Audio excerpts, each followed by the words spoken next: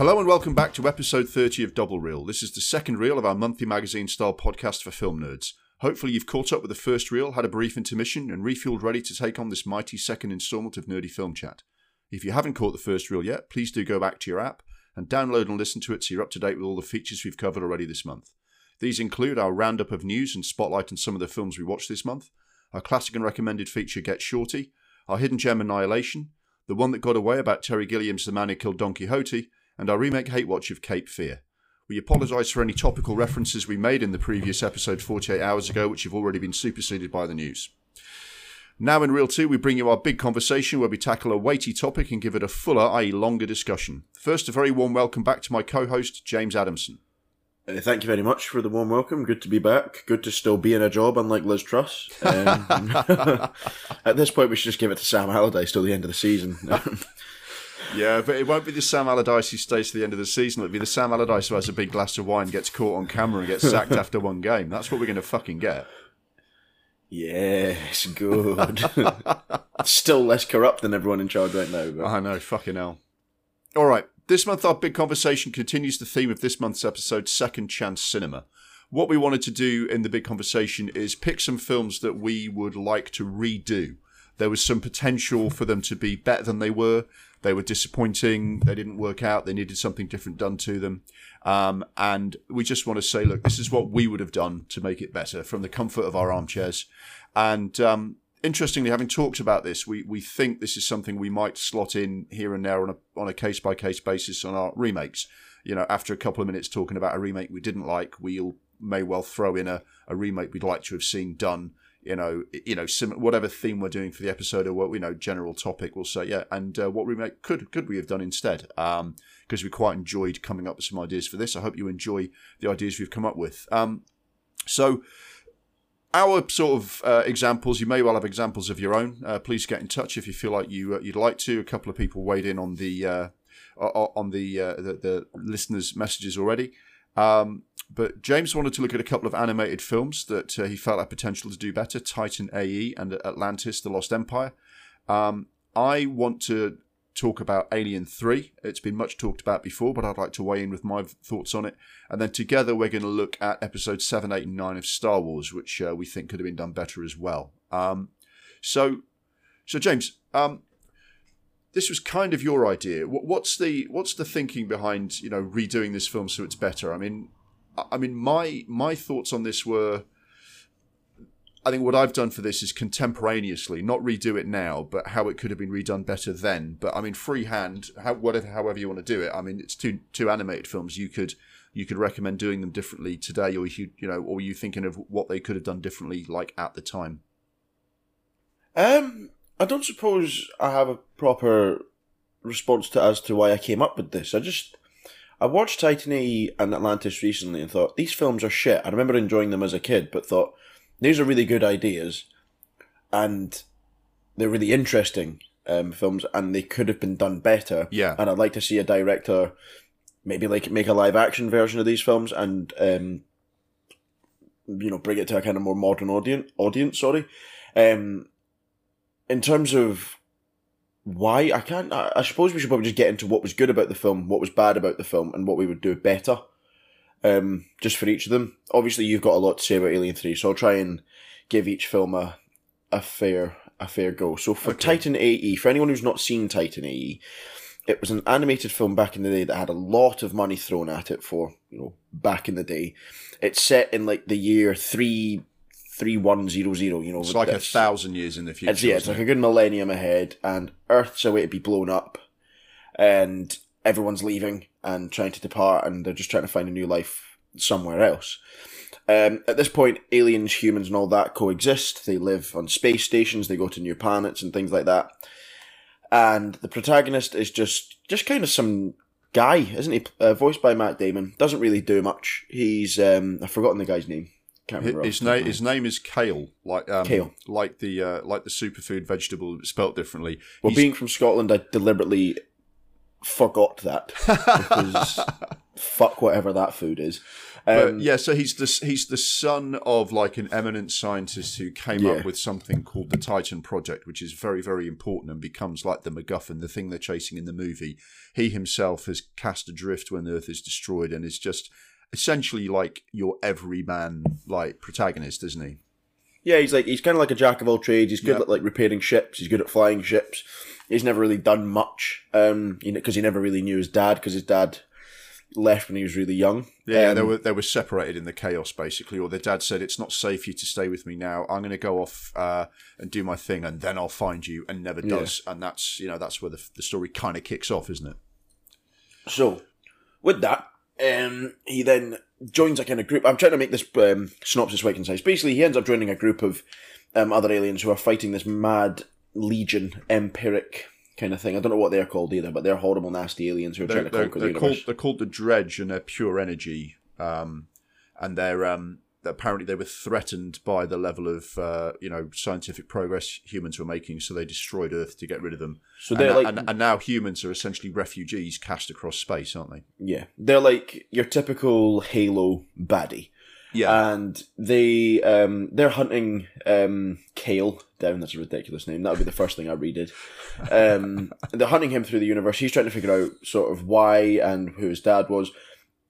And there's lots of twists and turns and, plot twists and revenge and all that kind of stuff. Yeah. And it's got its problems. But on the whole, it's a really interesting story. And if you haven't seen it, give it a good watch. Because it's always nice to have a film that's, set in a kind of dystopian kind of universe. The main problem with this film, other than the ridiculous names, is the animation is quite weak. They were quite ambitious with the budget. I think the budget is what... It was a lot. It was like the animation 90 million or something. 90 million for an animated film nowadays is, is probably half the budget you need. But it was a lot back then. But back then it was way more than what they spent on like Toy Story and that. Yeah. So it was a lot. I think the problem they had was like making the Dredge these energy aliens. That was quite hard to animate, and that's quite hard to look at when you're watching the film. Regarding the animation, they were a bit of a strange sort of nexus in the development of animation. The Pixar era had started, right? The Shrek era was just about to start. So very much the fashion was for computer animation. At the same time, though, back then your computer animation is toys that come to life in Toy Story, or, ants and grasshoppers. Do you know what I mean? Relatively simple looking structures. They hadn't quite got the hang of humans yet, and all the human characters in Shrek are kind of knowingly cartoonish, and that's fine. So on the one hand, I don't think they were ready to do this as a computer animation, and on the other hand, a lot of people were going, do I want to watch traditional animation when there's all this computer generated stuff? So I think it was a tough time to do what they were doing. And also the problem was there's some very interesting sequences, like they're flying through the space, and this is like they have these scenes of like strange space phenomena that look very good and are very well animated. But the main animated characters are quite cartoonish. The guy who did this is Don Bluth, and he's like An American Tail, some of the early Disney stuff in the 70s and 80s, The Fox and the Hound, and what's the other one? The dinosaur one, Land Before Time, and the characters look kind of like childishly cartoonish. So they've got these nice spaceships, nice space, sci-fi setting, some very nicely animated, like with using computers to enhance hand-drawn animation, and silly cartoons as basically the main characters, and that really lets it down.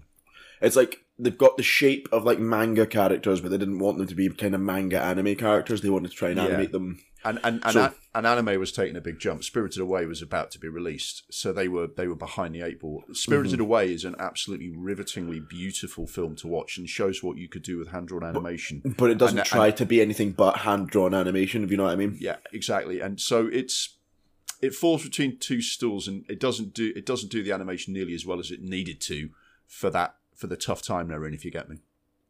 Yeah. So anyway, Titan E, we've kind of addressed the animation. There's still the scale of the film is really impressive. Like, you see the scale of like some of the spaceships, and the fight sequences. They're really good. Some of the aliens are quite interesting and things like that. But a lot of its shortfalls come with a lot of the voice acting being quite weak.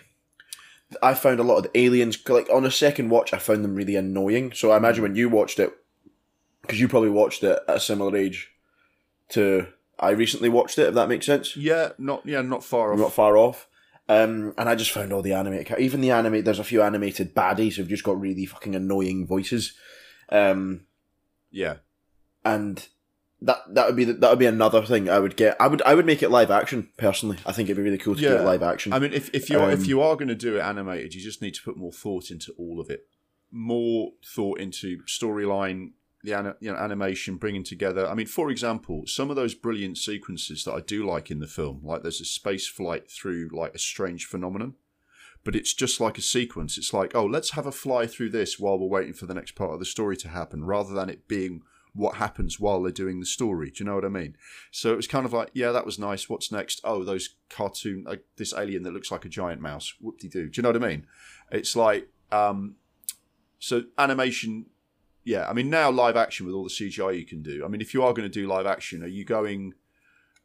what age group are you aiming at if you're going live action? Probably similar to like the kind of Marvel universe. I think that's the so kind 12A, beef it up. But you'd still have 8-year-olds wanting to kind of come and see that kind of film, yeah. Yeah. But yeah, I would make it live action. I would get rid of a lot of the cast were fucking rubbish. So you're obviously going to have a lot of live action mocap for the aliens and stuff like that, which could mean that you bring some of the old cast back. I wouldn't do that. You've got John Leguizamo doing John Leguizamo things, and it's just fucking annoying. That character is a really good example of they just weren't on the ball, because did you notice that part of the time he's talking like he's only got a vocabulary of 12 words? Yeah. And then at the other time he's talking like he's got a fucking science degree. He's a fucking genius, yeah. It's like, it didn't stack up, and you've got a lot of stereotypical characters. You've got kind of the young kind of everyman. They didn't play up enough to the fact that, he's been traumatized by the Earth being destroyed. That's a really big, opening to a film, right? Normally, a planet being destroyed is the end of a film, not the beginning. So everything that comes after that has got a lot to live up to, right? And it's like, yeah, he's, is he that traumatized by the almost destruction of his entire human race? The fact that he's been separated from his loved ones, he's stuck out doing that. Do you know what I mean? It's like, all right. I think you need to kind of build that up a bit more, And it's all very kind of, yeah, the whole storyline needs to be kind of beefed up. Do you think it's too ambitious these days to do a live action film like this with like a giant budget when new IP, new story? I know this is a remake, but new storylines are really hard to get off the ground if it's not part of the Marvel universe or a reboot of something that people already know and love. It's not as much as a new storyline, is it? We've still got a story to work from, and I wouldn't change much. Yeah. I know I pure slagged that off when we do the remake Hate Watch, but I wouldn't change much of the plot. I would just try and expand on the things that they didn't touch on in the first film. Yeah, do it better. I would try and avoid the traps that films like John Carter of Mars fell into, and what was that shit one with Shannon Tatum, Mila Kunis, and Jupiter Rising or something like that, or Jupiter Ascending. That Jupiter looks Ascending, shit. That's right. Yeah, Valerian and the Land of 1,000 Dildos. I don't remember what that film looks fucking rubbish. So it's really hard to not fall in those traps because everyone's just people only go and see Star Wars or MCU or DC to some extent. That's the only films they really go and see now. So to stick out, you've got to kind of make sure the film's watertight. So you get a much better writer to improve on the dialogue. You get people that can do the CGI properly and not overwork them and underpay them, and give it a distinct look. Right? This has to be its own world, doesn't it? It has to be a distinct world. Like what they did with Dune. Dune looks like its own film, and that's really hard to do in 2022 when there's so much regurgitated shite. Yeah, I mean, from a writing point of view, I think you need to build it from the characters. What are the motivations of all the people involved? I mean, here's an example, right? Without giving away too much spoilers from the first film, there's a human captain of the ship, the kind of real fucking Han Solo ripoff, by the way. Literally, but not as fun. But not as fun. Who sort of joins up with the Kale character and says, "We're going to find your dad's kind of Titan thing because it's the last hope of the human race." Why are the others there? The group of alien characters, like the fucking Drew Barrymore's in it, and we don't really know why. Yeah, she's human, right? And certainly getting a Western person to voice a she's Chinese and it's like we won't be doing that for a start. But What about the other members of the cast? The one that looks like a kangaroo, the one that looks like a giant rat. John Leguizamo's kind of mole man. Why are they there? Are they paid? Do you know what I mean? What are they? Are they? Yeah, there's no explanation. What's in it for them to be kind of restoring the human race? And It's therefore, like, what's their motivation for when everything goes tits up and they start fighting back? It's like, all of that needs to be built. You need the characters need to have motivation. I think you definitely need the Kale character to be like has some shit to get over. He just watched his planet get destroyed at the age of like 6 or whatever it was, and he lost his dad.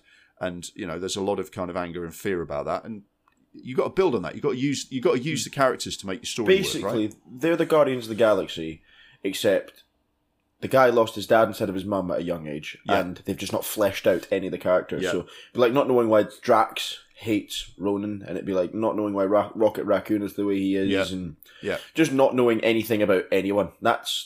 That is the group. You've got to give it that. I mean, Guardians of the Galaxy is a good model. Actually, are you making it? Are you making a film that has a balance of comedy and action, or is this a straight drama in its tone?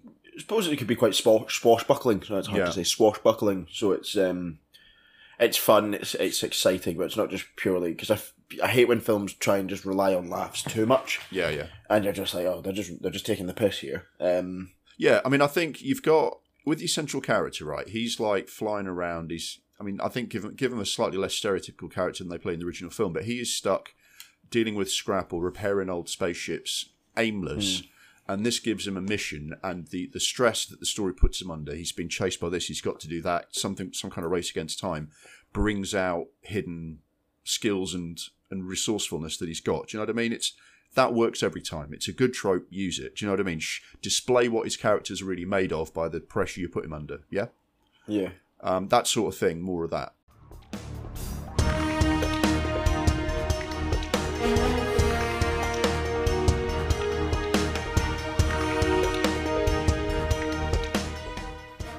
The villains, the Dredge. Are you happy with that villain? Are you happy with what they gave to the story? I changed the name of them. The Dredge just sounds like somewhere you'd find at a slurry processing factory. Just like utter shite, just kind of sifting down a valley. Yeah, definitely. I mean, I thought it was a weakness that the villains, because why do they care? Why do they want to destroy the humans? They all look the same. They all sound the same.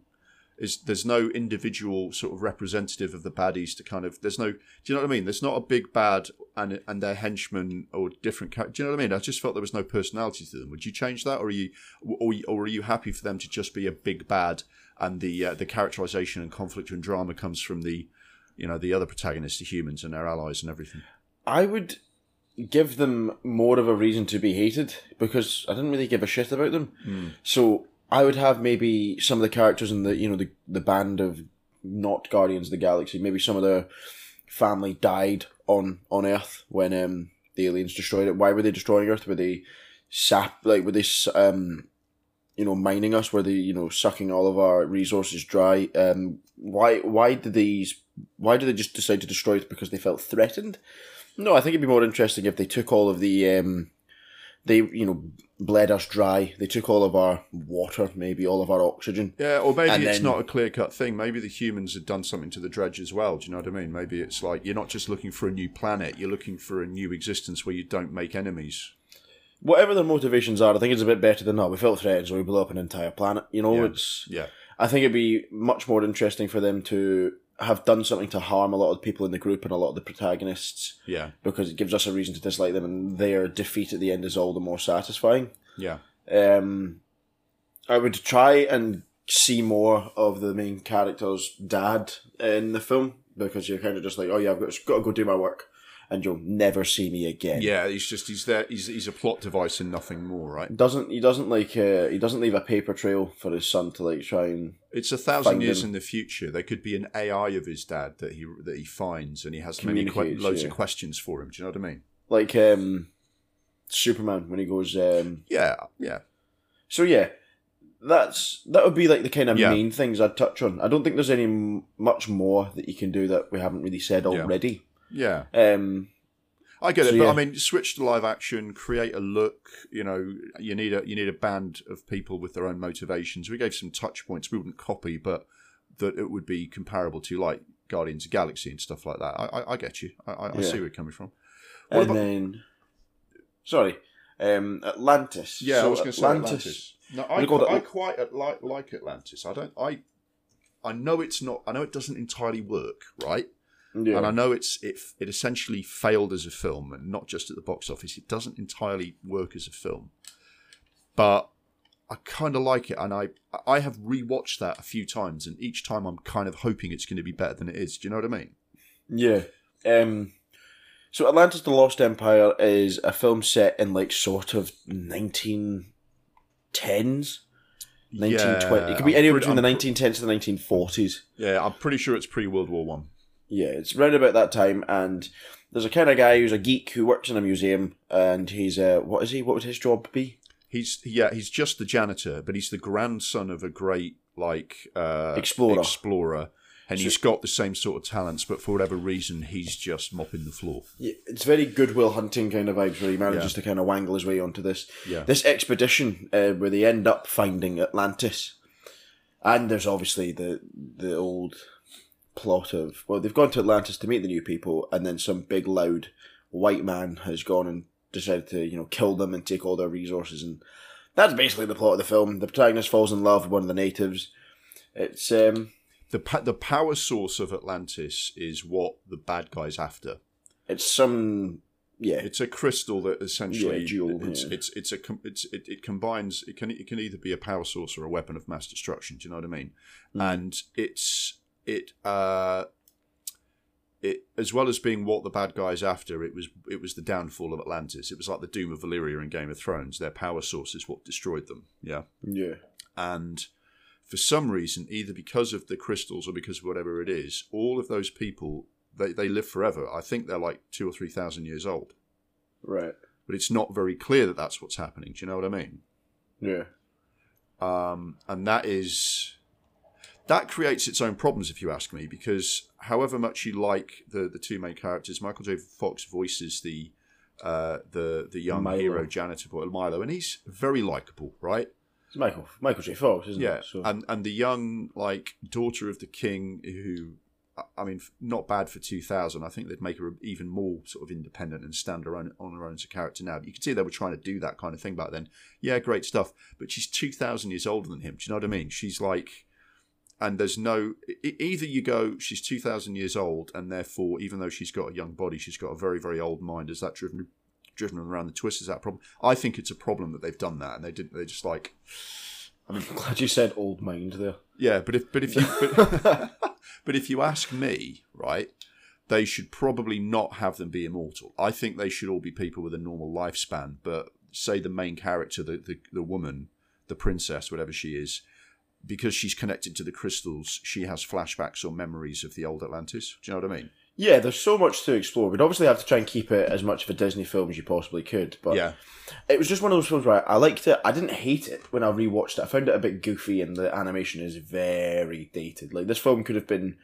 The animation's that bad that it could have been one of the ones they made in the 60s and 50s. Like, it's that old. Yeah. So...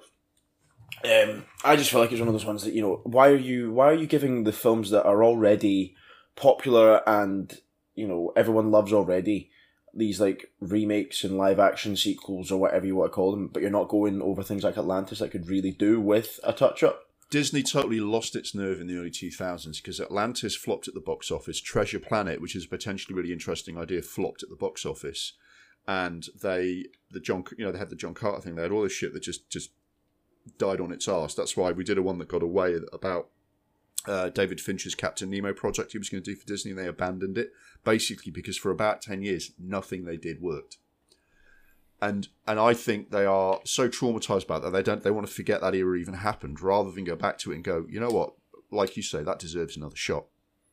Yeah, because who was I speaking to? I think I was speaking to a pal last night, and I said, have you ever seen that film Atlantis? And he went, yeah, I fucking love it. And I was like, made no money at the box office, and it's not, fondly looked on by the Disney executives. But no, I think it's a really interesting plot. It's a really good idea. And also, I personally think it's cool and it looks good when you have something vaguely sci-fi, fantasy or futuristic set in like the 1910s or the 1890s. That's why kind of Indiana Jones works. It's kind of like the Brendan Fraser Mummy works. It is good if you get it right. Do you know what I mean? I think the problem with it is that it's people didn't enjoy it as much because it was different. It wasn't a Brothers Grimm tale. It wasn't. Well, yeah, but it was all a bit by the numbers. So if you're going to be different, you've got to fucking nail it, haven't you? Yeah. So it's an interesting film. Yeah, I would make the female character a bit more interesting than just she's basically a blue Pocahontas. Yeah. Um, Are you going live action, or are you going to go and have another crack at animation? Why don't you just make it live action? Make it interesting. Make it something more fun. Yeah. To try.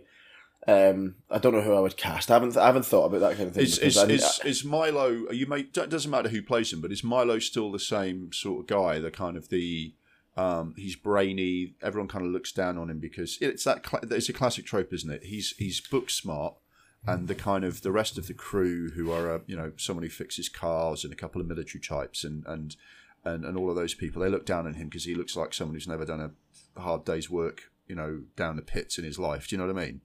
But he earns their respect because he's really smart and knows his stuff and turns out to be really brave. Are you? Is he still that character, or are you going to do something different with Milo? So I'm really sick of this kind of trope where these geeky guys are just folk that read books and don't do anything else, and they can't do anything else apart from read books. It annoyed me how he, was this massive bookworm and he was a janitor. Like, he wasn't even just like some sort of student or a professor. Yeah, why is that? His dad's a great explorer, and why is he just a janitor? Yeah, fuck knows. I would have made him a super, brainy character, but he's like, he wants to lead this expedition. He's trying to get the funding or the permission or, make sure he's got the proper... Rather than it falling in his lap because an old rich guy says, hey, I hear you know where Atlantis is. How would you like to lead an expedition? Yeah, Yeah. Fuck that. And I would like him to be a bit more kind of... Dynamic, but also, when it comes to the big bad fight at the end, he's a bit more useful because he's not much use in the big bad fight at the end because he's some scrawny little kid. I'd change that. I'd try and explore more about the history of Atlantis a little bit more because I'm pretty sure this film's like 80 minutes, isn't it? It's not a very long film. Yeah, and 96 minutes. But yeah, I mean, you would, if you do live action, it's a couple of hours long. Yeah, so you've got time to flesh out a few things, haven't you? No, totally. So I would do that. I would flesh out the kind of history of Atlantis, why these people are the way they are, the kind of the conflict within like the female character, and I think you could go into the ethics of, because the ethics are really black and white in the original film, where like Milo and the people who just want to discover Atlantis are good. And there's no ethical quandary about finding old artifacts and taking them back to a museum. And on the other hand, the military types who want to use it as a weapon are the bad guys, and that's nice and simple. It might be more interesting to go, maybe at some point he realises that going there to take artifacts back and kind of, do you know what I mean, to take them back to a museum in that old-fashioned or slightly imperialist way has its own kind of ethical grey areas. Do you know what I mean? Yeah, I think they spend a lot of time on that fucking boat, don't they, with the big sea monster that comes to get them. Yeah. Fuck all that stuff. Make it a bit more interesting than that. Get to Atlantis as soon as you can and then show it, because that's what the film's called, Atlantis, and I feel like they're actually not in Atlantis for very long. Yeah. But yeah, make the kind of plot a bit more, because the plot in itself isn't that bad, it's just got kind of weak points in it. Yeah. So, the whole plot of the baddies wanting to take the resources is always the same. It's always going to be that. Yeah, find some... I mean, you could find something better with that. I mean, you could find some... we weren't expecting to find any living people. I mean, you could give the whole film a massive head start by going...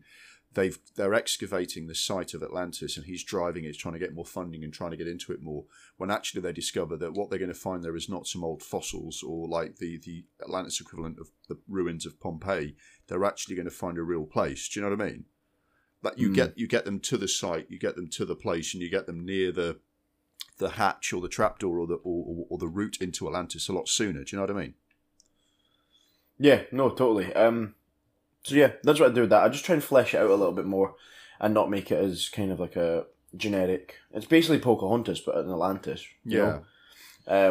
Yeah, you see, for me, I mean, I totally get where you're coming from with like live action, because you can do so much more with live action these days. I mean, I wouldn't want to give up on ambitious animated films, although I kind of admit that it seems to be so much easier for like the Japanese anime industry to make those ambitious films than Disney animation. Do you know what I mean?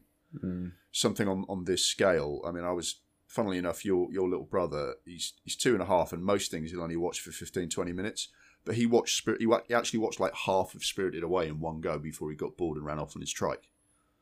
And I know Spirited Away is not one of the best films of all time, but it's like if you really, really go for it with quality animation, and you basically you're as ambitious with the story as you would be for a live action film, you can do it.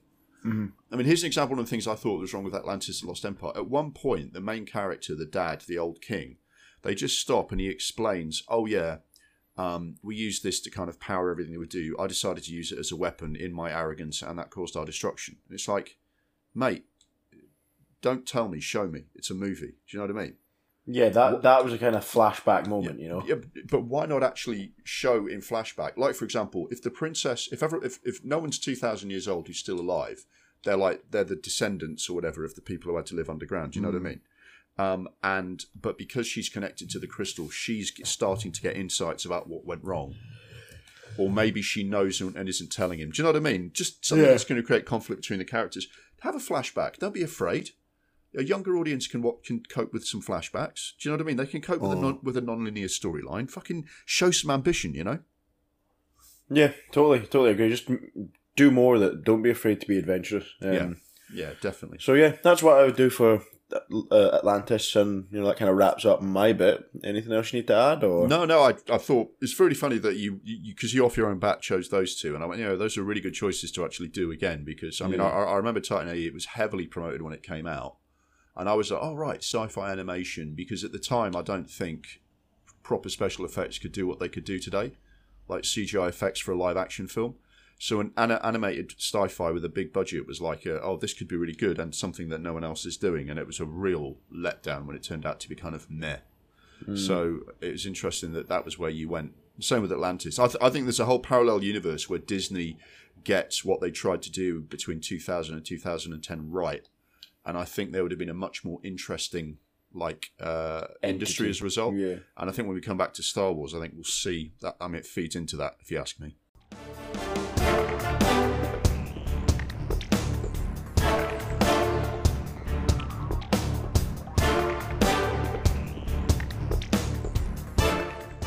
Alien 3. Shall I do Alien 3? Yes. So obviously the Alien franchise, was very famous.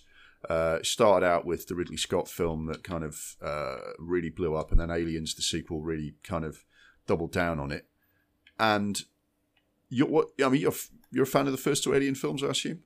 Yeah, I love Alien. Aliens wasn't as good in my opinion, but everyone seems to love Aliens more than the first one, which is odd to me. It's a real matter. It's a real matter of taste, isn't it? Because it's still fun. Yeah. But Alien 3, I had to turn off. It was not good. Yeah, it's a real disappointment. And I remember going to see Alien 3 at the cinema. And I was I was very, very disappointed, because I really think Sigourney Weaver's Ripley is like so iconic. I was ready to see more of that story. It's like the Terminator films, where after 2, everything just like shoots downhill so fast. I will say I agree with the listener who wrote in that the assembly cut massively improves on the film. The theatrical version, that presumably is the one you've watched, it's poor, and the assembly cut is much more like what it should have been, but it's still completely compromised by all the things that happened. So, by way of, this has been talked about a great deal, but by way of kind of introduction to the problems of that film, it starts really with the first Alien film, that they had a great idea for a story in the first instance. It's like a band's debut album is always amazing, and whether they have a second album in them, you'll find out. Do you know what I mean? You have 5 years to write your first album and 6 months to write your second one. Do you know what I mean? In between being on tour. And the first film, they had a great story that Geiler and Hill, the people who came up with the story, but the studio lucked out. 20th Century Fox lucked out because they got Ridley Scott after one movie. Now, he hadn't shown that he could do sci-fi and visuals. He hadn't done. It's not like they got him after Blade Runner, right?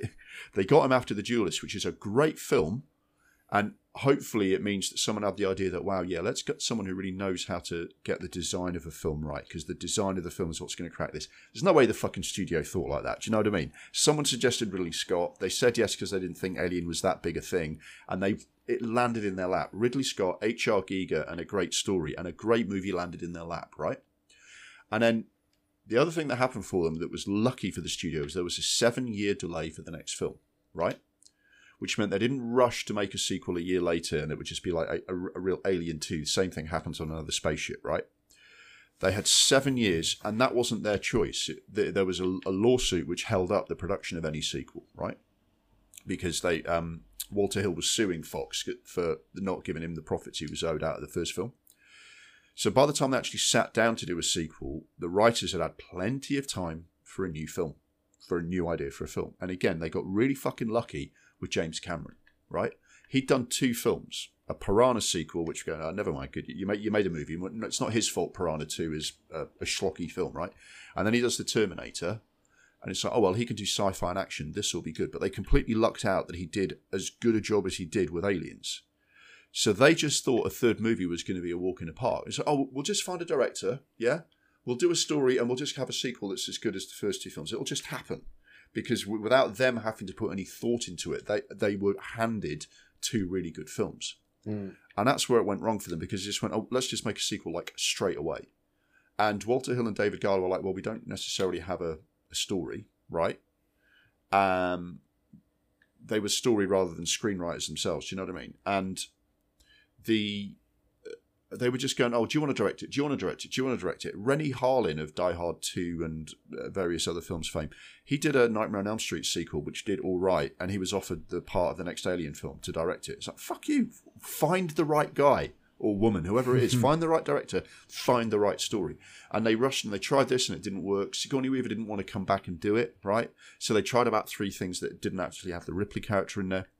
By the time they're actually getting ready to do the film, they've already burnt a lot of money. They're already kind of... It's like, if you're ever involved in projects at work, the worst projects are the one where everyone's in a hurry and 6 years down the line, they're still in the hurry and no one says, guys, why don't we just fucking do this properly? Do you know what I mean? Instead of doing everything half-assed. That's exactly what they were doing. And they then got a guy called Vincent Ward who had an idea that a lot of people found very interesting, where Ripley lands on a spaceship populated by religious fundamentalists. The ship is wooden and they have no weapons and they're a cloister. It was basically the name of the rose in space was how it was billed. Now, at least it's a director with his own ideas, right? And Vincent Ward's quite a visually interesting director. And at least it was like, okay, that's different from the last one. That's a new idea.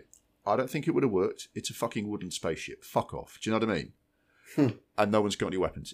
I don't like it. And actually, Vincent Ward is a fraud. He's completely overrated. Maybe I shouldn't call him a fraud. But he's totally overrated. He's all style and no substance. It wasn't ever gonna work. The project ran into trouble, and they said, "Shit, what do we do now?" And they called in David Fincher when they'd already spent enough money to make one Alien film, right? And they'd already hired actors, they'd already built sets to go, well, what the fuck do we do? And David Fincher's got to go, all right, I can do something with this. This was him making his debut because he was an interesting director of like commercials and video, music videos who was looking for his break.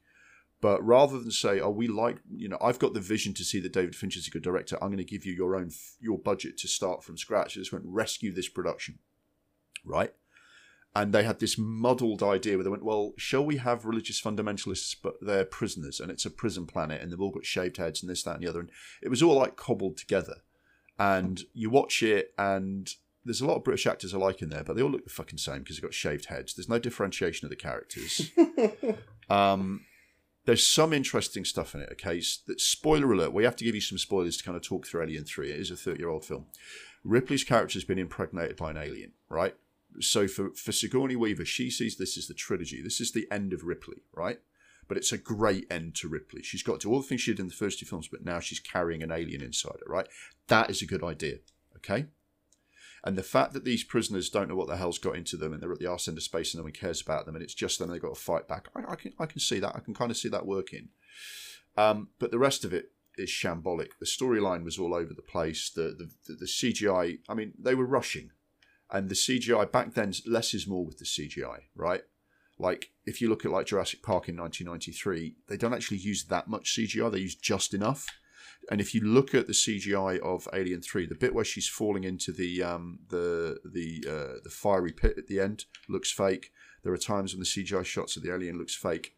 It's like, fucking start again. So redoing Alien is a case of start again, get it right. There's a really interesting moment in the production of the Alien 3 sequel where in the late 80s, they got a screenwriter called William Gibson. I don't know how familiar you are with him, mate. No, I'm not.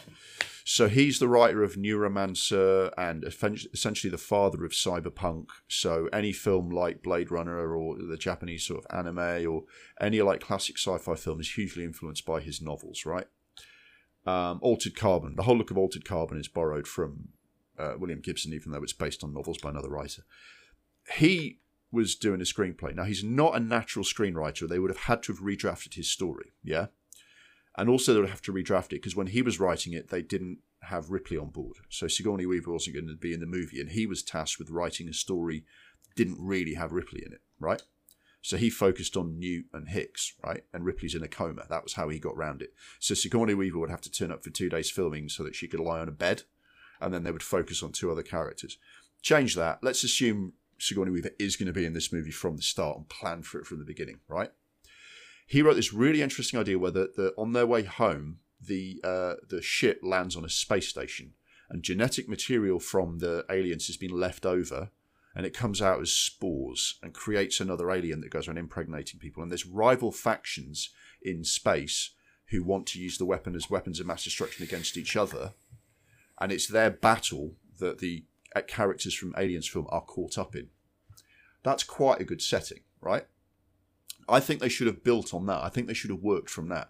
There's some Cold War stuff, because this is the late 80s, and they imagined that there would still be some sort of like communist or Soviet style kind of entity that controlled half the solar system, and the people who were sending out the spaceships of the company they keep referring to represent like the West. That was so dated within a couple of years because the Cold War was over, right? So forget that. But the idea of maybe some rebels having taken over a space station somewhere and like not that far from Earth. You could use the kind of slightly convict or fundamentalist mentality. Maybe it's like a culty group that have taken over. They're rebelling against the company. And on the one hand, you think, yeah, they should rebel against the company. The company are assholes, but they're culty and fundamentalist themselves, so they're not the right answer either. And that's who these characters are stuck between. I quite like the slightly industrial setting because I think a lot of the Prison Planet stuff was shit. But the fact that there was like a lead works and a foundry and molten lead and fire and everything, I thought that was quite good.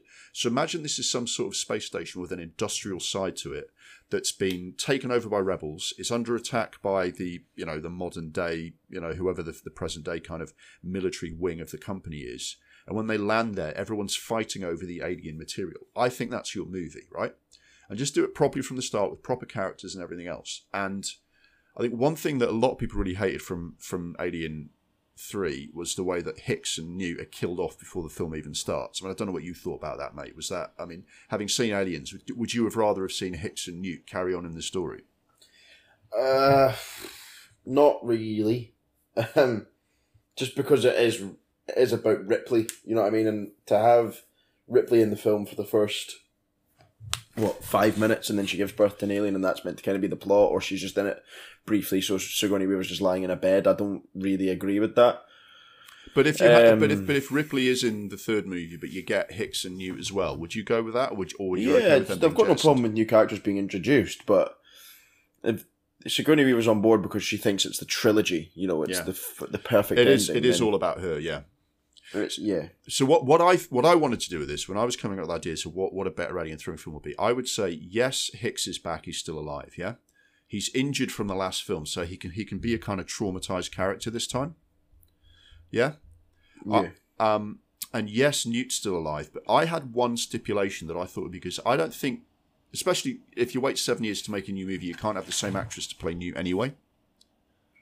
Yeah. And do we really want another film where Newt is exactly the same age and the dynamic between Sigourney Weaver and Newt is like adult woman and small child squealing and having to be rescued? That was done as well as I think it could ever be in Alien, so I didn't want that. So I thought, what if their ship's been drifting in deep space for about 10 years or more, yeah? And there's been a malfunction on the ship maybe because an alien kind of burst out of the thing that William Gibson came up with that was quite interesting is some genetic material was left inside the android Bishop and survived inside suspended animation. And these aliens are so good at surviving that out of that comes an egg that can turn into a facehugger. So what if that causes a fault on the ship? It causes a malfunction in Newt's suspended animation bed. And when she wakes up, she's a teenager. She's like 18 or 19. Now that's a bit more interesting. And you've got a character who can do a lot more, but she's completely freaked out by what's happened to her because she's not had a normal growing up childhood, right? And you've got a new dynamic for Ripley because Ripley had the whole thing that if you've seen the special edition of Aliens, you'll see more of. When she gets back to Earth, she finds out that in the 57 years that she's been away, her daughter's grown old and died of cancer. Yeah. So when she sees Newt, this is the daughter she should have had, right? But this is the daughter that she should have got to see. If she'd got home on time, she'd have seen her teenage daughter. Yeah, she'd have seen her daughter as a young woman. And I think that's a new dynamic for Ripley and Newt that would give you new characters and new things to do. And it also means that while you've got this trilogy with Ripley, it's over for Ripley. We know, because unless a miracle happens, she's got that alien inside her. We know how that ends. You've got that thing going on with her and her new kind of surrogate daughter, but at a different stage of her life. And I thought that would be really good. So you've got this traumatized, injured PTSD Hicks, who's, still trying to help. And you've got a totally brand new Newt character who's now older and able to be more active in the story. I thought you could do that, but it's still about Ripley. And I think you could still have that ending, right? I think what I would want to do is I would want there to be some suspense, right? That something caused a malfunction in the ship. They land. You see that genetic material has created a facehugger because it attacks some, supporting characters so that the jeopardy starts early. And then you go, hang on, is everyone okay? Was anyone else's kind of thing damaged? We don't know because the ship crashed. And you don't know, right? Is Newt got an alien inside her? Has Hicks got an alien inside him? Or has Ripley got an alien inside her? And then through the film you find out, shit, it's Ripley. Ripley's got the alien inside her. So you've got that suspense, and then you find out, Jesus, Ripley is, her worst nightmare has come true, but she's still got to have that fight. And because the two factions are fighting, there's still that overarching jeopardy. This alien gets on a ship, or the company takes this material back, it goes back to Earth, and it's all over for the human race, right? And I think you've got all the jeopardy, you've got all the battles that you could possibly want, but in a new setting. And I think you still have that final ending, right? That final ending where Ripley says, I'm not letting this alien be born inside me. I'm not letting the company get a fully formed alien. And she throws herself into the molten kind of, the molten lead, into the lava at the end. I think that's your perfect ending still. Just get the CGI right. And then I think you've got a proper sign-off to that trilogy. That's how I would do Alien 3. You build on the William Gibson storyline. You take out the things that didn't work. You put Ripley back in, and you create that jeopardy with Newt and Hicks. And I think you've got a story then. And I think that would have been a very good one. And I would say someone should have the vision in like early 91 and say, right, David Fincher, I like the cut of your jib, mate. You're going to do this, but you've got the budget. You've got control of the film from the beginning. 20th Century Fox fucks off out of the way and lets him make his movie. I think you've got something there. No, it sounds like you've. I've had 30 years to think about this. But yeah, that's the way I do it. I was even thinking about casting because obviously Hicks and Ripley still have the same actors, but early 90s, you're talking there are young actors like Reese Witherspoon is still around. Winona Ryder could have done it, even though she came back for Alien Resurrection, but fuck Alien Resurrection. Drew Barrymore. There's young actors around at the time who you could have used for this, who would have given Newt like new depths. I think so. I think that would have been, and if the film was brilliant and made a lot of money, and someone said, right, we're going to carry on doing Alien films, at least you could carry on with Newt, even if Sigourney Weaver doesn't want to keep going, Mm. But yeah. That's how I'd fix Alien 3. Very good.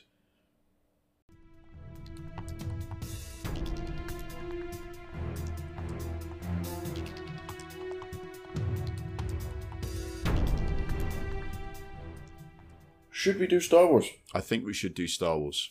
Yeah, you go. So I've had a lot of bees in my bonnets about Star Wars for many years. I would go over the prequels if I could. I'd just try and iron the dialogue out a little bit and make them a bit more polished and a little less CGI in post kind of thing. But I actually agree with the story of Star Wars. There's two major things. The prequels. Two major things you do with the prequels. Stick to the principle that, on the whole, George Lucas should be the one who comes up with the story, and somebody else directs it. Somebody else brings his idea to the screen. Yeah. Totally. Like Spielberg did with Indiana Jones, right? And like after the first Star Wars film, Empire Strikes Back and Return of the Jedi, apart from what they did to Boba Fett and the teddy bears, directed by and screenplay by other people,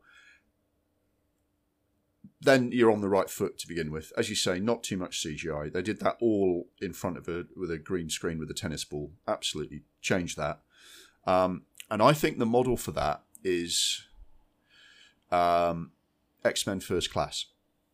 X-Men First Class, some of the other X-Men films in that kind of cycle didn't work very well, but X-Men First Class is a brilliant, brilliant example of going back in time, prequeling the X-Men stories that you've seen with a character who's on the light side and a character who's on the dark side of the same struggle. Do you know what I mean? And of people with powers and all the things that come with that, and fighting your battles as the story progresses.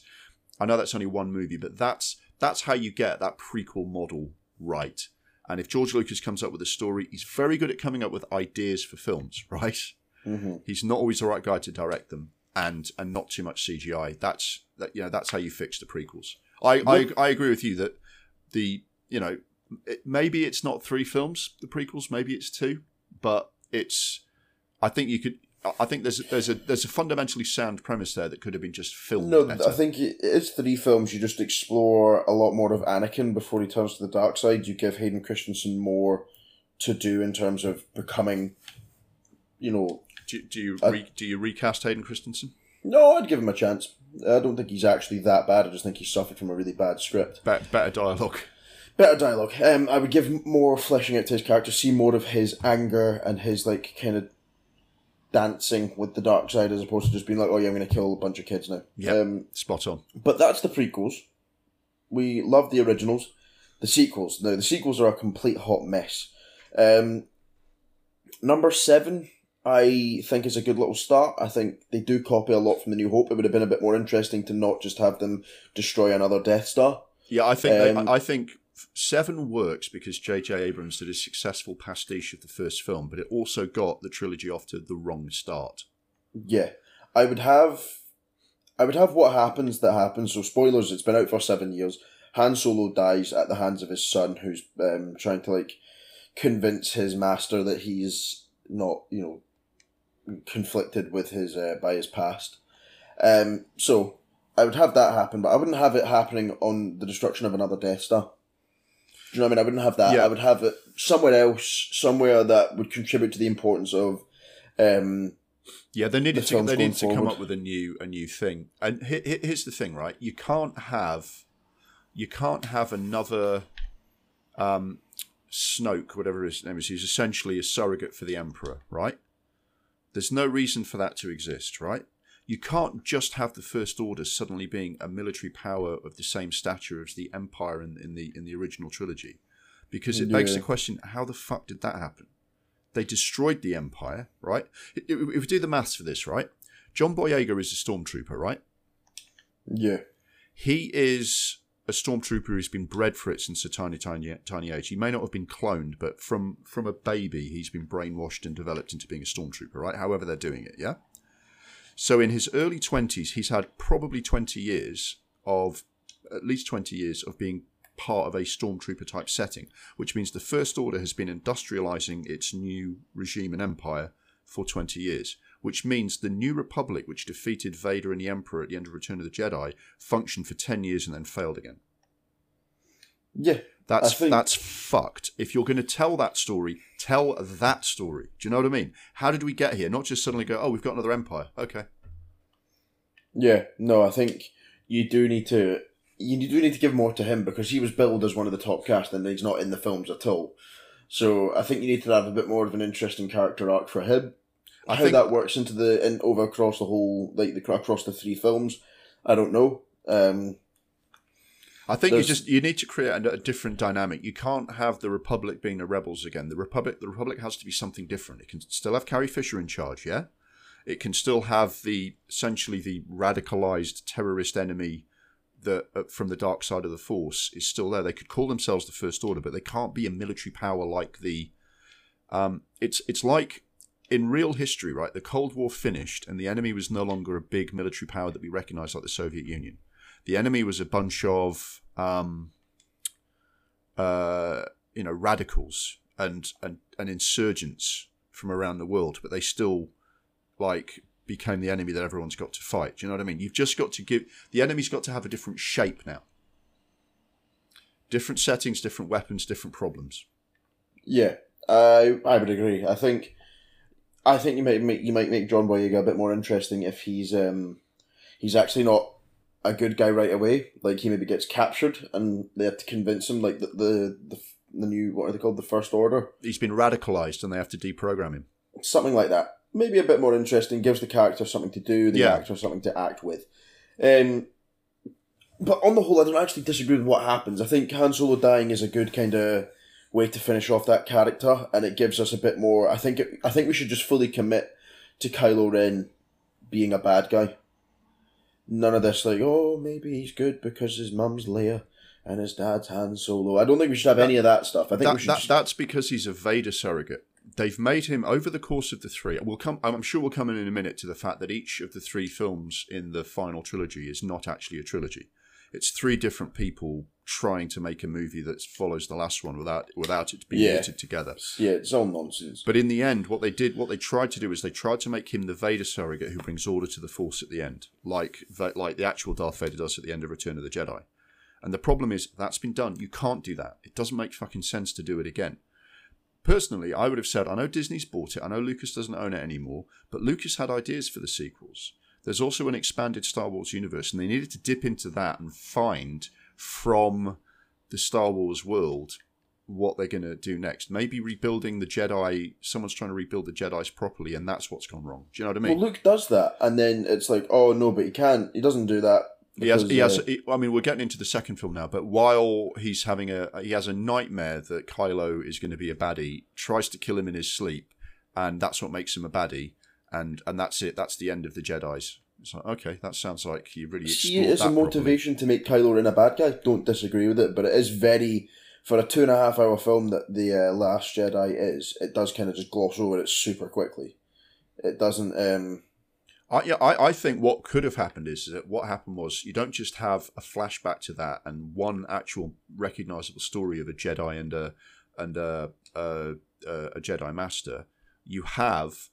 They actually had a lot of Jedis, but maybe they tried to do it too fast. Maybe they had lots of people trying to do it, and a number of them became radicalized. Do you know what I mean?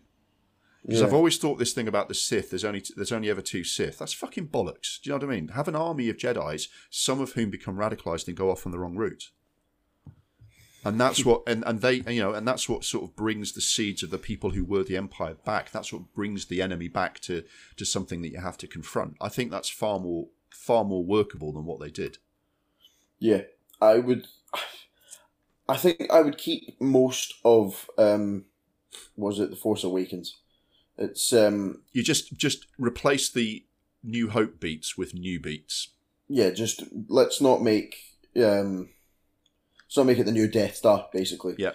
The Last Jedi, however, has a lot to be fixed. It's an absolute pile of garbage.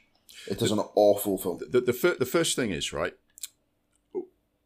underneath it all, The Last Jedi has to be the second part of a planned 3 films. So before you start Force Awakens, you have to know what Last Jedi and Rise of Skywalker, whatever you're going to call the films, before you start Episode 7, you already have to have a decent idea what Episodes 8 and 9 are going to be, okay? Yeah. You can't go, all right, what now? And then you bring in Rian Johnson, who's... I've seen some Rian Johnson films that I've quite liked. I thought Knives Out was all right, but I don't think he had the storytelling capability to do what he was doing. He had so many dead ends in his storyline. He introduces Luke and he's gone by the end of that film. He introduces a new character in Order and she's gone by the end of the film. Do you know what I mean?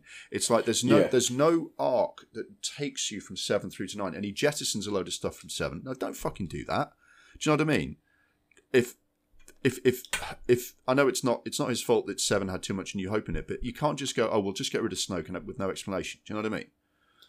You've got to actually say whatever happens in 8 has to be a continuation of 7 that leads you to 9, and it doesn't do that. The story is broken from the beginning. Well, so first thing off the bat, I'd get rid of Princess Leia being Mary Poppins. Here's my thought on Princess Leia. Right, they refer at the end of, or very briefly in Empire Strikes Back, way back in 1980, that the whole family of the Skywalkers has powers. If it doesn't work out with Luke, there is another. That's what Yoda says. There is another, right? So they've said right at the beginning that she's got enough Force to be of some use, right? And then in Return of the Jedi, it's like, yes, you have a sister. She's got powers. If Vader got hold of her, he could turn her into like a weapon. Do you know what I mean? Because that's why Luke fights Vader at the end of Return of the Jedi. Because if he gets his hooks into Leia, he could turn her into a Sith. It's basically what he's saying, right? So if you're going to have Carrie Fisher having Force powers in Last Jedi and helping Rey with her training in Rise of Skywalker, you start Episode 7 with Carrie Fisher being on some way through a 30-year journey from the last film of exploring the Force, right? Mm-hmm. And you say, look, I know it's been really difficult for me because I waited till I was an adult. It was hard enough for Luke because he was like 18, 19 when he started exploring the Force. I was like 25, and that's really hard. Whatever, right? But for 30 years, she's been trying to build up her Force powers. Maybe the whole thing with Luke and everything fell apart, so it's been kind of partly damaged for her, do you know what I mean? But whatever you do with it, if that's where you're going, you've got to plant the seed in Episode 9, yeah? Yeah. Right, so, I agree with that. I think if you're going to have layers of Force users, which I think is pretty cool, like you say, you don't make it as Mary Poppins. Maybe if Kylo Ren blows up the ship, she uses the Force to save everyone, as opposed to just floating herself back in. I would get rid of Laura Dern completely. She doesn't need to be in that film. She somehow has the coolest bit of that film, and nobody gives a fuck about her character at all. They give Admiral Akbar an off-screen death. They just say, oh yeah, Admiral Akbar's dead, by the way, soz. When he could have done the thing that Admiral Holdo or Laura Dern does at the end of the film, where she turns the ship around and flies it through the First Order's fleet.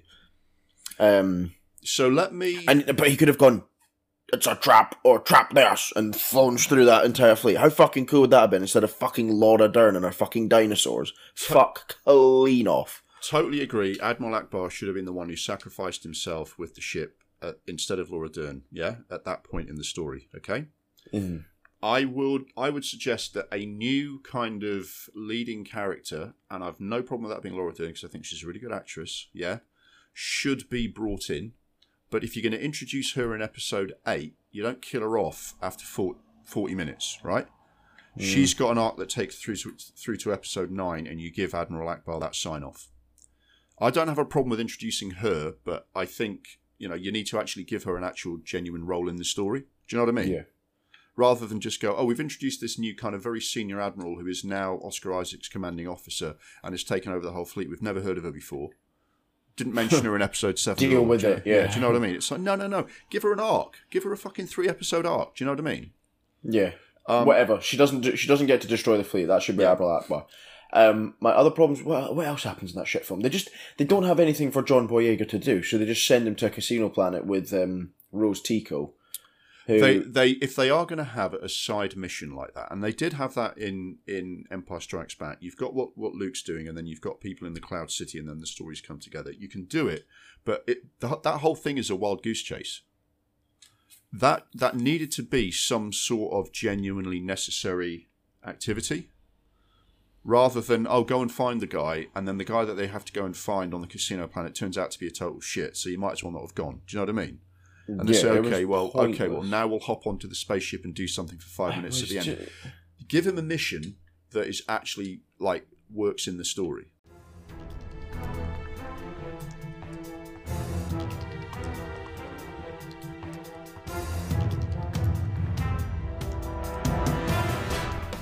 Tied to that, they spend a long time on that mission going, the Allied, the Rebel or the Republic's fleet is going through at hyperspace this fast, and the Rebel fleet is going after them this fast, and they can't get away from each other. They're both going at the same speed, so they just end up shooting at each other for an hour.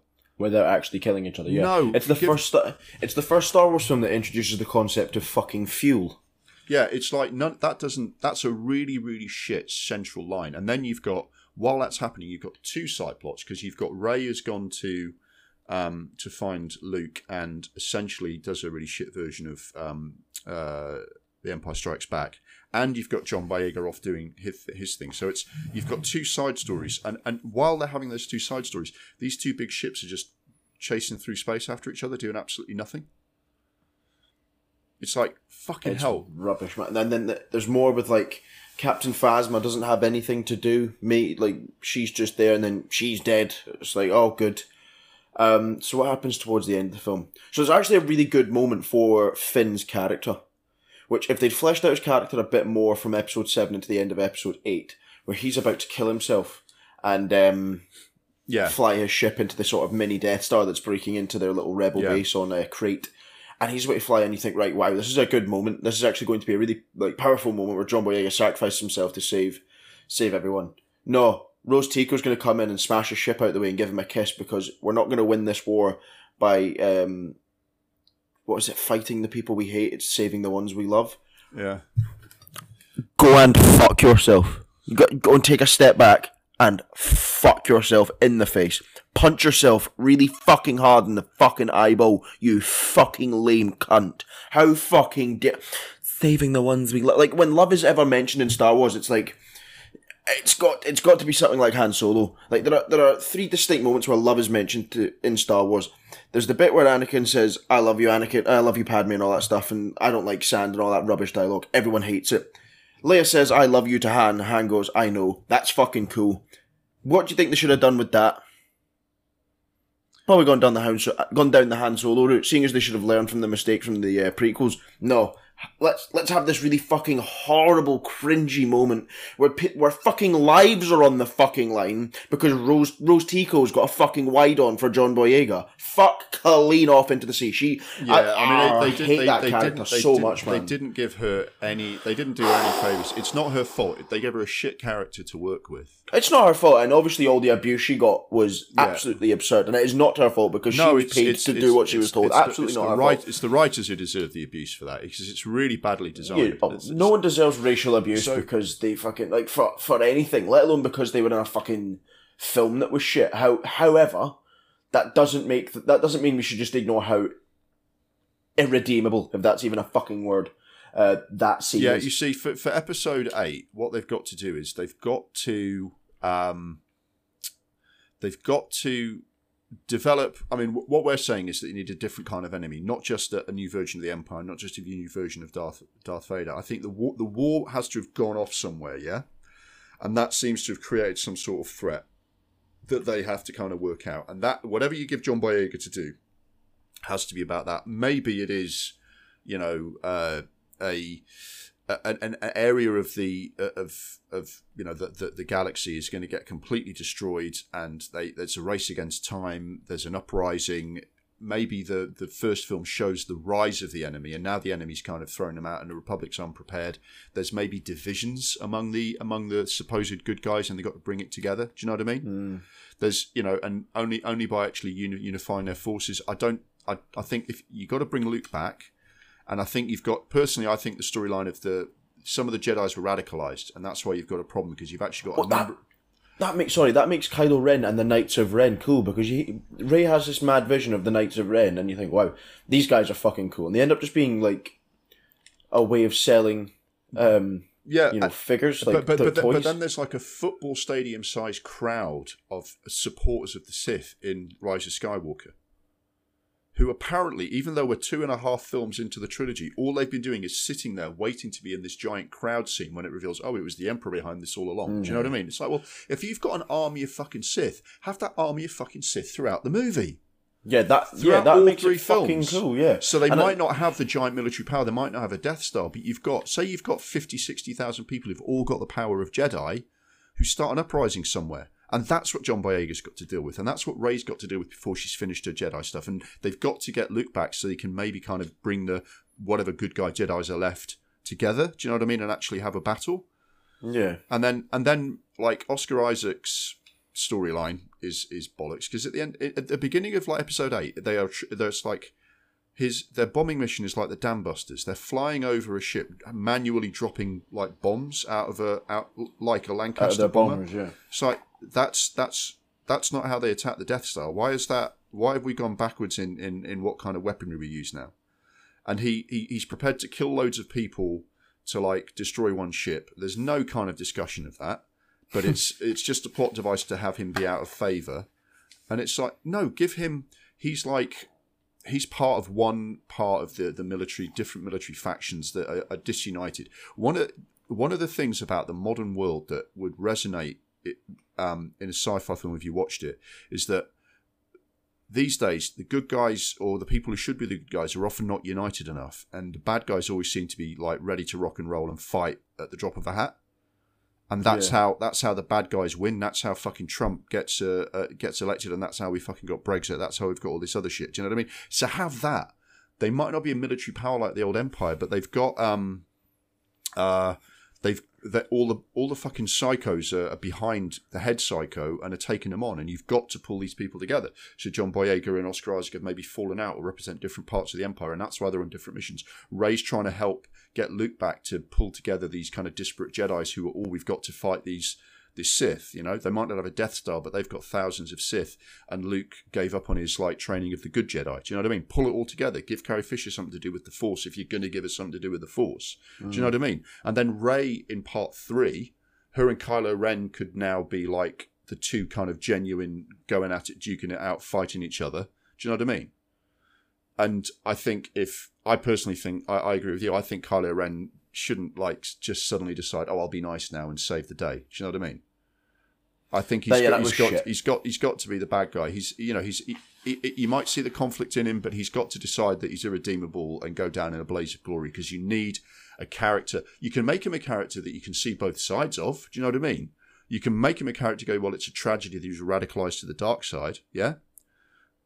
So that you actually have some emotional kind of resonance to the whole thing, right?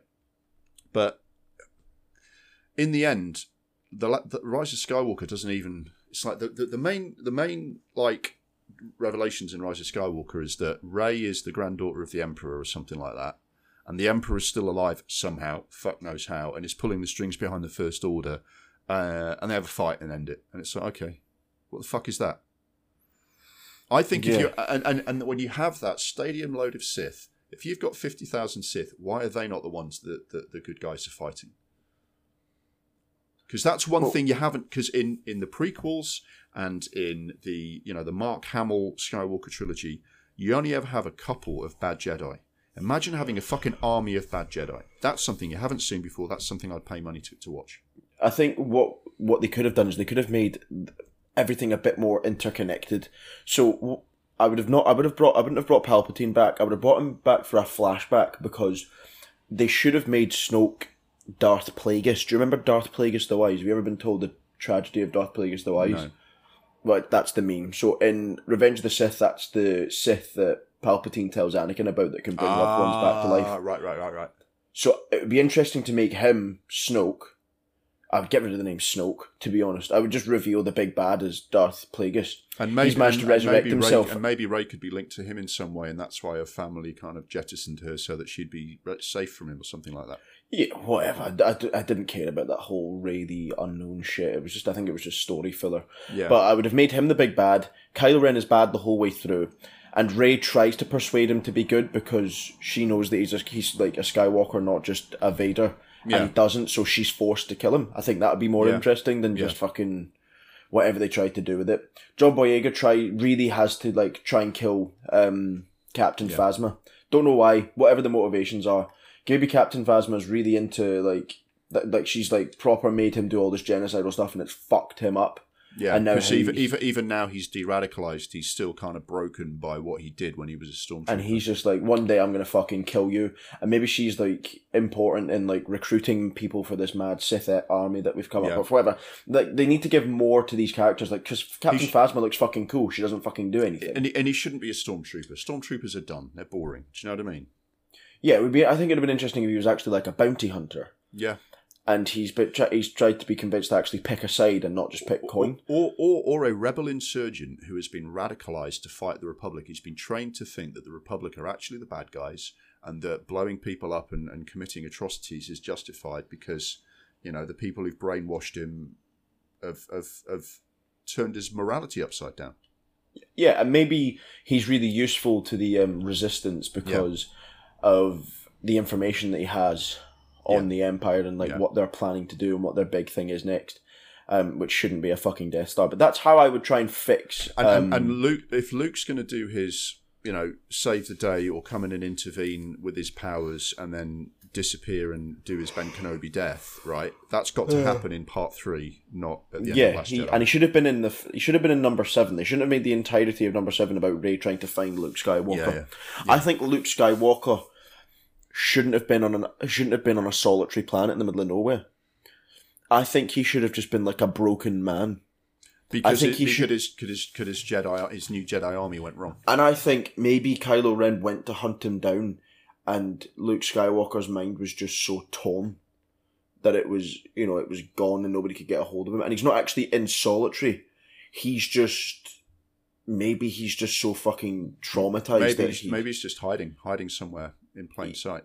And yeah, but he's not even hiding on purpose. You know what I mean? Like, he's so traumatized that maybe he's like forgotten everything, and he's just lapsed. And he thinks he's some moisture farmer back on Tatooine. You know what I mean? Yeah. That's obviously not a very strong storyline, but I think it's a bit better than making the plot. I think if you've got like a Jedi army that he was building that's been that's fallen apart because he fell apart, then the dynamic should be trying to get that Jedi army back together. And he's a broken man, but he's involved in Part 7. Rey finds him earlier on and needs information that he's got, or whatever he's got, names of the people, do you know what I mean, that they need to go and find, and realise that only he back to his best is going to rally the troops, do you know what I mean? That's the and then, through 8, you give that an arc as well. But like you say, it's got to all be tied together.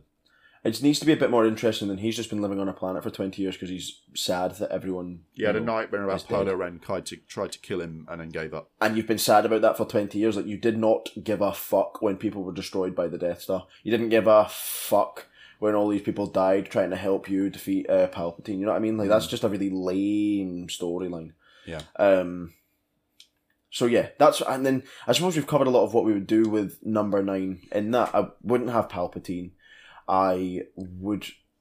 Nine's got to be the culmination of the storylines that we've described. I think what you do is, in the end, in 9, you still have the giant Jedi army. That's probably escalated into... It's a Sith army that's escalated into a big battle. And then you finally, Luke and Rey between them, get a Jedi army together, right?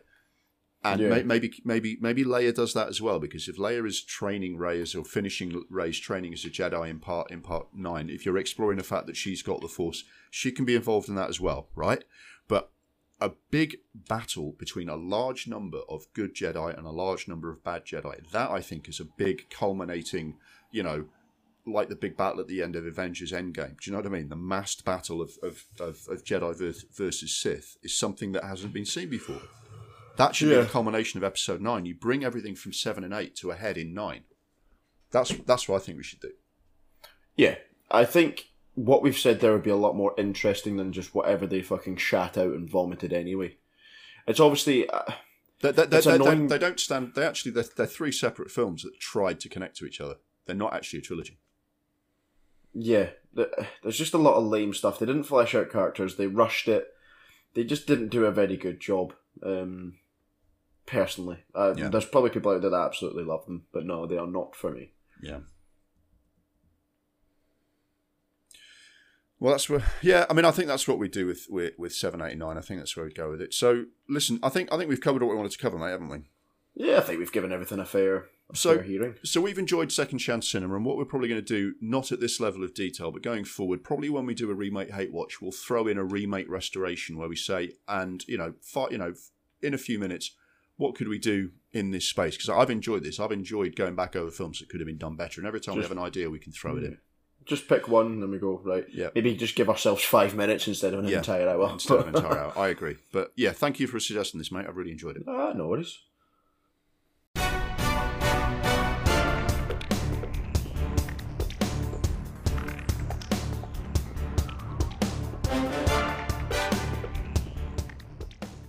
That's all for this month's episode of Double Reel. Thanks for listening and for making it all the way to the end. Thanks also to my co-host, James Adamson. The podcast was edited in Audacity and hosted on Anchor FM. We are grateful for their continued support. The music was Mistake the Getaway by Kevin MacLeod. Annihilation is available to watch on Netflix. For more on Terry Gilliam's The Man Who Killed Don Quixote, you can watch Lost in La Mancha and see what happened to the Johnny Depp version, or watch the 2018 completed film starring Adam Driver. Outside of Double Reel, you can find us both hosting a non-film related podcast, The Adamsons Versus. Our latest episode, The Adamsons vs. The Conspiracy Theory, is out now. So this is me, James Adamson, signing off, and... This is me, James Adamson, signing off. Our next episode will be our regular episode 31 next month. Keep an eye out for any special episodes we decide to do in future. If you enjoyed this podcast, please like and subscribe and tell your friends. Until next time, stay safe, watch lots of films, and may your life be as awesome as you pretend it is on social media.